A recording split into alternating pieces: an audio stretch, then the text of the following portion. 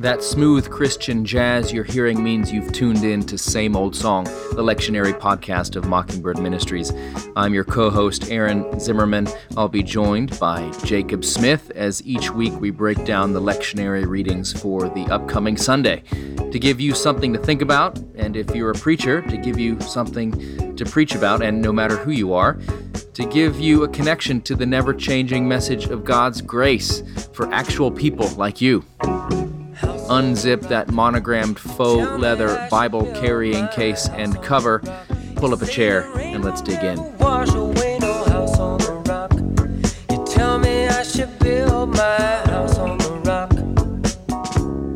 Well, here we are, recording for October 17th. This is going to be the 50,000th Sunday after Pentecost, as we now get really deep into the fall, headed towards Advent. I like to imagine this passage from Job beginning with the Lord answering Job. It says, "Who is this?" But I like to think of him sounding like the singer for The Who. You're like, "Who are you?" Yeah, that's right. Who? But before we hear more of my wonderful singing, Jacob, how are you and your squeaky chair? I've just ordered a crate of WD-40. It's on its way to you right now. No way. Then it loses its character. So that's, So I'm doing well. We're, in the midst of pumpkin spice lattes and everything that goes with that here in New York City. And so the fall has fallen, hopefully, and hopefully for you too, dear listener. And so we're doing great. How are you, Aaron? How are you? Good. I'm fine, thanks. Glad you asked. It's actually temperatures have dropped in Texas, so it's now sort of feeling livable. And we're in full swing of stewardship season that launched this Sunday. And so, as every leader who in a church who's listening to this knows how important that is. So, but we're hopeful. It seems like a good time for ministry down here in Waco. I'm doing all right. I do feel a bit like dear Job. I lost my wallet. And so, and I've been the whole time running around saying, "Why, God?" And so, and waiting for the Lord to answer me in a whirlwind. But our readings today are from Job 38. He's going to say, gird up your loins. Verses 1 through 41, because you don't want to cut any of this out. It's too delicious. And then we have Hebrews chapter 5, verses 1 through 10. And be looking at Melchizedek and all that has to do. And also a tricky passage there that a lot of people like to throw at us. What is this all about learning obedience thing? And then we have Mark chapter 10, verses 35 to 45, where Aaron preached his best sermon 7 years ago. It's been all downhill since. That's right. I peaked early, and I'm just phoning it in. Terry Richardson likes to listen to the sermon and tells me. So if you're listening, Terry, we love you. Also, I'd like to dedicate this episode of Same Old Song to Oliver Butler, who helped you and me, Jake, learn what an aroma pleasing to the Lord is. These burnt offerings it talks about in the Hebrew Scriptures. We had smoked meats at his house in Dallas where you were for a conference, and so I couldn't resist. You were like a tractor beam pulling me 90 miles on I-35 from Waco because it was Same Old Song in the flesh. And so thanks, Ollie, for that incredible smoked meat. Though I may have paid a price the next day. It was worth it in the moment. I definitely did. There was no doubt. And I felt, for a brief moment, I ate so much meat that I felt I was going to have a stroke. And you know what happened when my eyeball started to sort of twitch? Yep. I had some more sausage. And it was like that good. I mean, it was amazing. And so, I've well still done, got Ollie. some room left in my esophagus. I can get a little bit, just a little. After that meeting, Same Old Song will officially be 3 seasons shorter. That's right. We join you with our hardened arteries now to talk about Job 38. So this is, we're kind of wrapping up Job here. He's getting to the end of the book. We've skipped over a ton. There's a lot of deep philosophical discussions, conversations that Job has with his well-meaning friends, and Job's own deep asking of God, why is all this stuff happening to me? And this is where God answers out of the whirlwind and basically says to Job, it's a good question, but you don't really know what you're talking about. That's exactly right. And it's unsatisfying in some respects. but gosh darn it, it makes me sort of respect our faith, our tradition, our religion, our beliefs, this text, because any answer that you get to the problem of pain, the reality of suffering in the world, I don't know if you, listener, have ever asked that about something going on in your life.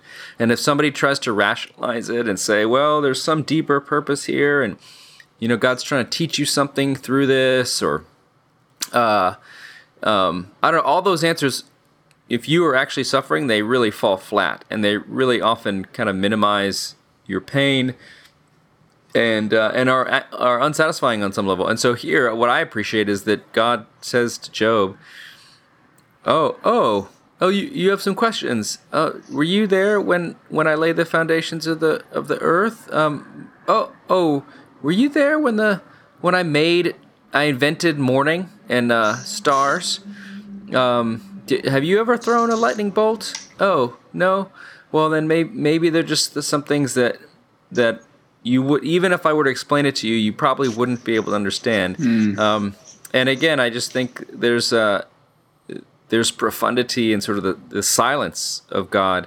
And of course, I mean, if you preach on this passage, I would say ultimately the question of Job about God's presence and suffering is ultimately answered in Jesus Christ on the cross. But that's exactly right. I love that great joke. If you're going to preach on Job, maybe you want to tell this joke. But these scientists come up to God and they say, "Listen, God, we have figured out how to make a person better than you out of dirt." And God's like, "Really?" And they're like, "Yes, and we'd like to challenge you to a competition. And so we're going to make our human out of dirt and clearly beat your human." And so God's like, "Well, game on. Let's do it." So they all show up on the competition day, and the scientists begin to gather their dirt. And God says, "Excuse me, get your own dirt." So... So that'll get them. Then you have them hooked. But this is what you said is absolutely right. I think, in the midst of our suffering and in the midst of pain, we want an answer to why. We immediately, and what's going on here really is that Job, the righteous man, is doing everything that we do as well. And that is, we begin to place ourselves in the throne of judgment. We begin to put God on trial almost. And this is this great understanding. I mean, some things are too big for us to grasp. Even the reason why we're suffering. There's this great scene in that book, Hiding Place, about the life of Corrie ten Boom. And there's a scene when she's a small girl and her father gets some very disturbing news. And she wants to know what it is. And he's like, "No, I'm not going to tell you." And she's like, "Please, I can handle it." And he says, "Okay, get my suitcase up on the train and I will tell you, I'll tell you everything." And so, of course, the suitcase is so heavy and she can't get it on the train. She says, "It's too heavy for me." And he says, "Absolutely. That's it. It's too heavy for us." And, in the midst of suffering, I love what Gerhard Forde says in his book on being a theologian of the cross. He says, oftentimes we don't get an answer to suffering. Jesus from the cross cries, my God, why have you forsaken me?" And it's not like God goes, "Well, let me tell you, point 1, point 2, point 3.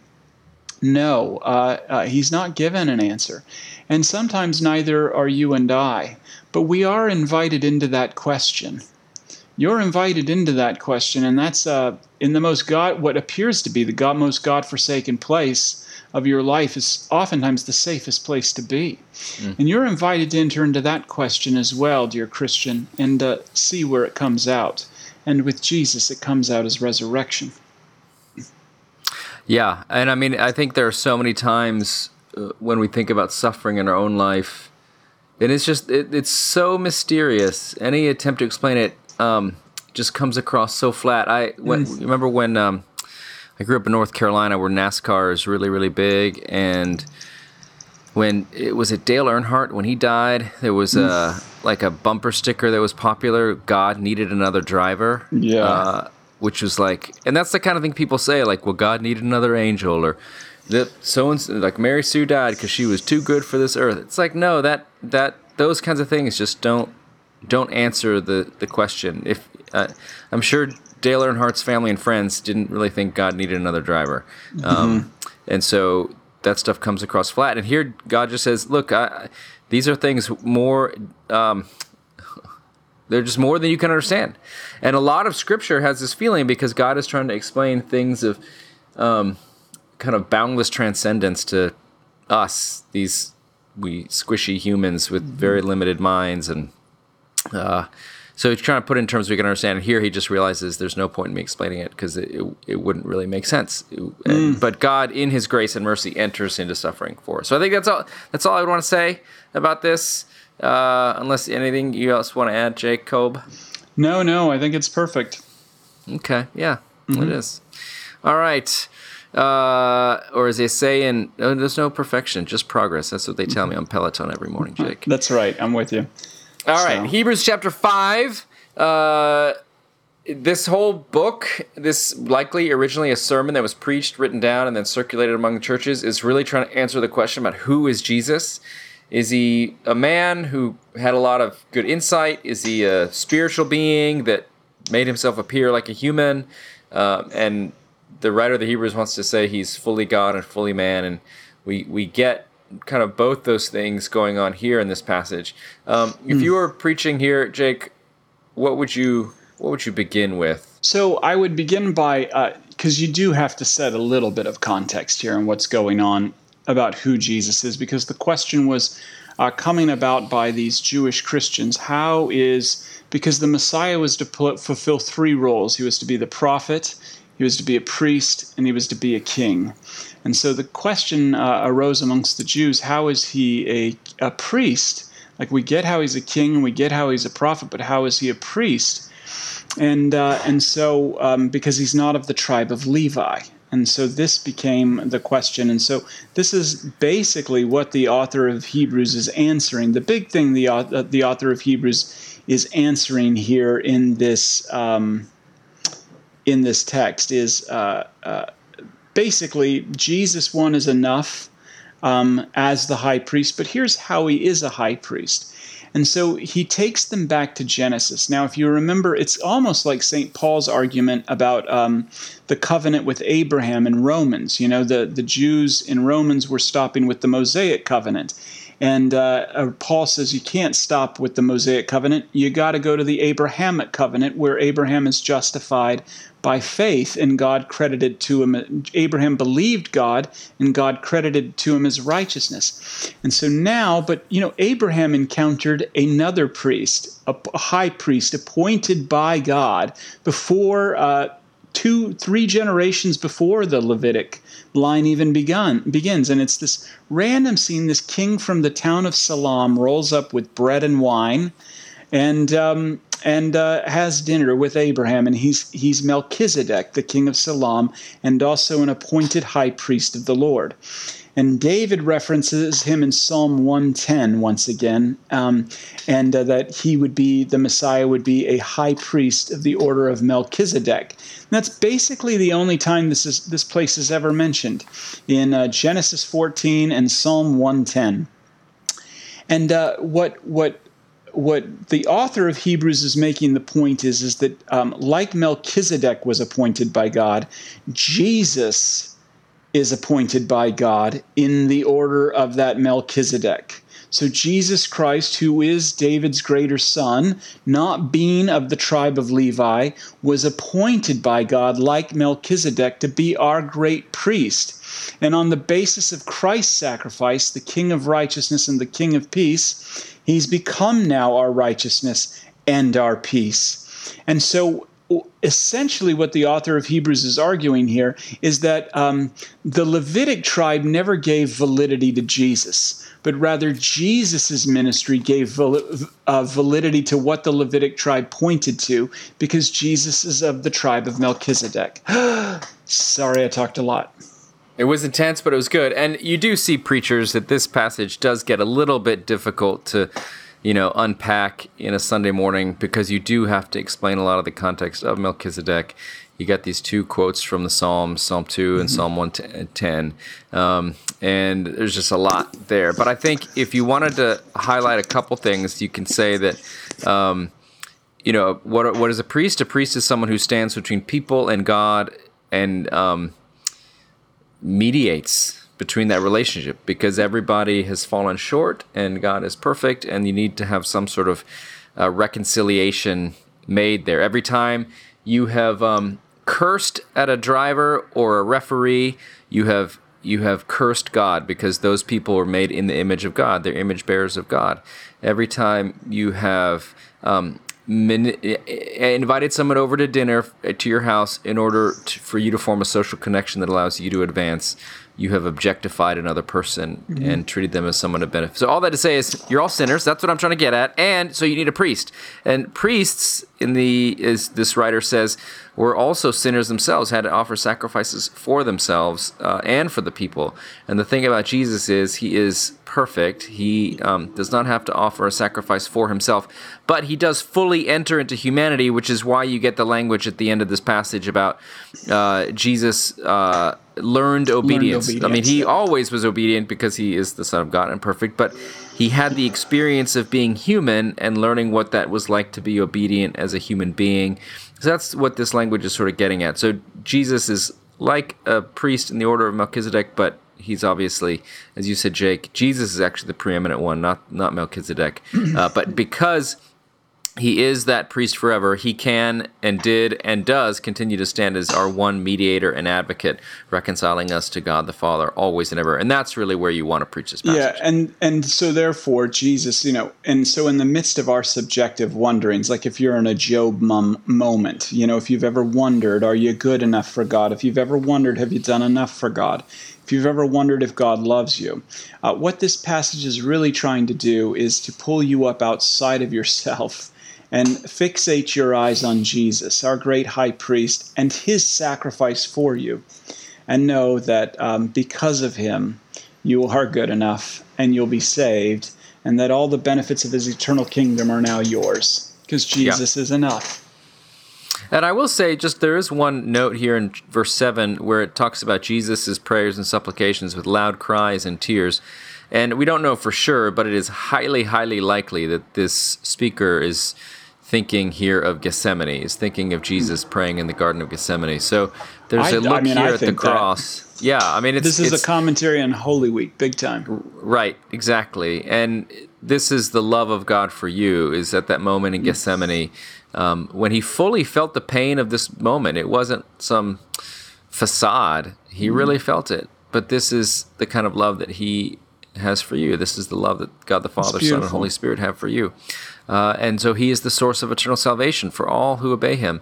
And again, obeying him, this passage, verse 9, is one of those things where people are going to twist it and say, if you're good enough, God will save you. That's not what it means when it says he's the source of eternal salvation for all who obey him. Because what is Jesus' command?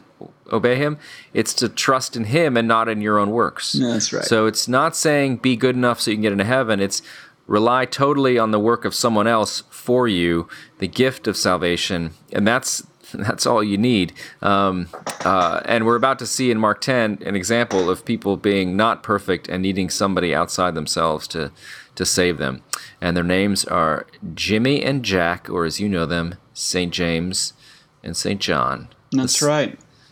James and John, Zebedee's son. That's what I named them. That's their last name. Zebedee's son. The sons of Zebedee, the Boanerges, the sons of thunder. These fishermen, what's going on? They've seen Jesus doing a lot of great things, and they're like, here, I mean, not only is he an all-around wonderful entertainer, but he is the Messiah. I mean, we've seen him feed people, we've seen him heal people, we've seen him do all of these things. The moment is coming, here's our king, where he's going to overthrow Rome and do all these amazing things. And so what do they want? They want to be at his right and left-hand side. Hey, Jesus, we've been with you from the beginning. We need a note. We need a receipt that you aren't going to forget us, when you come into your earthly kingdom. And so they say, let us sit at your right and left-hand side. And Jesus basically fires back and says, you've got no idea what you're talking about. What you're talking about, Willis. Were you there when I laid out the foundations of the earth? There's a little bit of that there. I mean, that ties right back into it. Yeah, so these, you got to admire their boldness. They got chutzpah. They just say, we have a small request, Jesus. Do whatever we ask. And he's like, well, okay. Their moms were like, get in there and ask Jesus. Yeah. Now's your chance.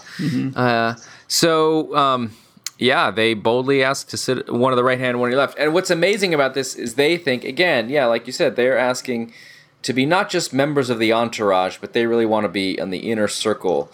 When you're elected president, Jesus, we want to be Secretary of State and Defense. We don't want agriculture, labor, or those other cabinet positions that no one cares about. We want to be like transportation. Come on. We want to be real secretaries. So.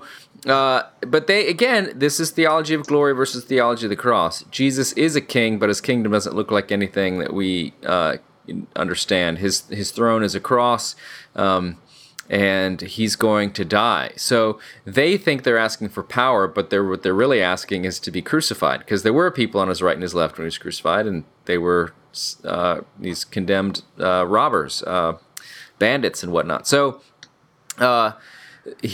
it's actually a mercy that he says, no, you don't know what you're asking. And then he uses this metaphorical language. Can you drink the cup that I drink and baptize with the baptism I'm baptized with? Can you go under the flood? Baptism is a word that to us has a very specific connotation of a religious ceremony. It is the Greek word that just means immersion. So he says, can you be dunked in the bucket that I'm about to be dunked in? Which is the sins of the world. Yeah, can you do that? And I love their answer. You bet. Yeah, totally. Yeah, sure. You can imagine them like looking at each other like, wait, maybe he's not talking about what we think he's talking about. Is he? What is he? Maybe. So, this is. I was just thinking, I kind of spaced out for a second. I was thinking about Jafar in Aladdin, where he thinks at the end he's like getting all the power or whatever, but actually he's getting trapped in a tiny lamp. I don't know if that's a good illustration. But anyways, he thinks, James and John think they're getting one thing, but actually they will get something totally different. I love it. He says, "The cup that I drink, you will drink, and with the baptism with which I am baptized, you will be baptized." Because these two are going to. This is a prophetic moment. Jesus is prophesying, "You're going to suffer as well." I mean, James is killed by Herod in the book of Acts, and John is exiled to Patmos, and. This is, but to sit on my left and right hand, that's already reserved for some real sinners.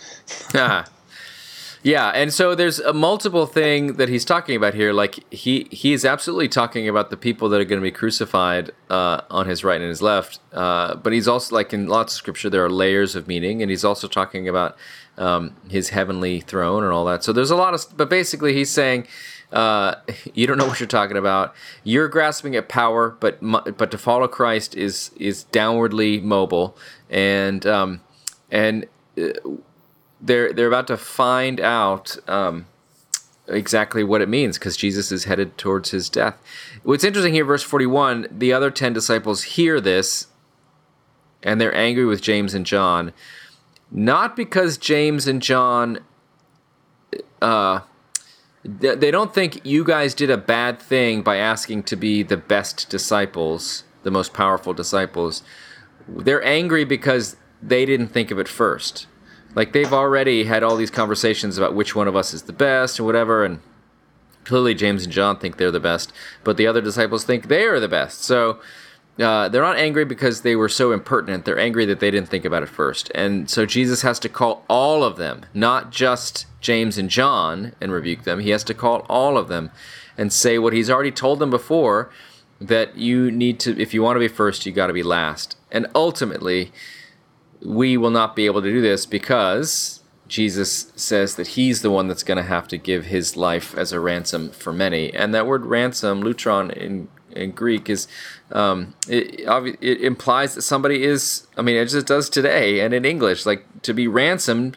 You can only be ransomed if you're stuck. You can only be ransomed if you're held captive by somebody stronger than you. And the picture of human beings we get in the New Testament in this passage is people that are stuck. James and John are stuck in their grasping for power. The disciples are stuck in their envy and bitterness and resentment towards James and John. They're all stuck in their ignorance about who Jesus is and what he's about to do. They don't get it at all. And so Jesus has to come, not to whip us into shape, but to give his life as a ransom for many, to give something incredibly valuable to free us from something that's more powerful than we are, which is sin and death. And so, but that's what Jesus is going to do, because he loves us and loves the disciples. And if he's willing to do it for these guys who are like, we want to be the best disciples secretly, Jesus, we're coming to tell you. Like, if he's going to do it for those guys, he'll do it for us, and he has done it for us. So there's some grace, there's some mercy. Jake, do you think if we asked Jesus to sit on his right and his left hand, do you think he would give that to you? He's promised it in the age to come, to sit at his right and left hand side and enjoy and feast with the wedding banquet forever. So that is one of the great joys of being a Christian. And by the grace of God. You bet. But not in this age. Not for now. All right. Well, is that going to do us for... happy preaching, everyone. Sunday, October 17th. All right. Yeah. Have a great week.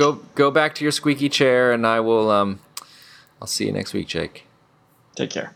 Somebody's looking, somebody cares, somebody wonders what you're doing today. We crucified him, buried him, but 3 days later, well, the stone got rolled away. And yes, thanks for listening to Same Old Song. Hope you found some gospel nuggets for the pulpit or for your life. If you like what you heard, leave a review or rating in Apple Podcasts. Dave Zoll will be sad if you don't.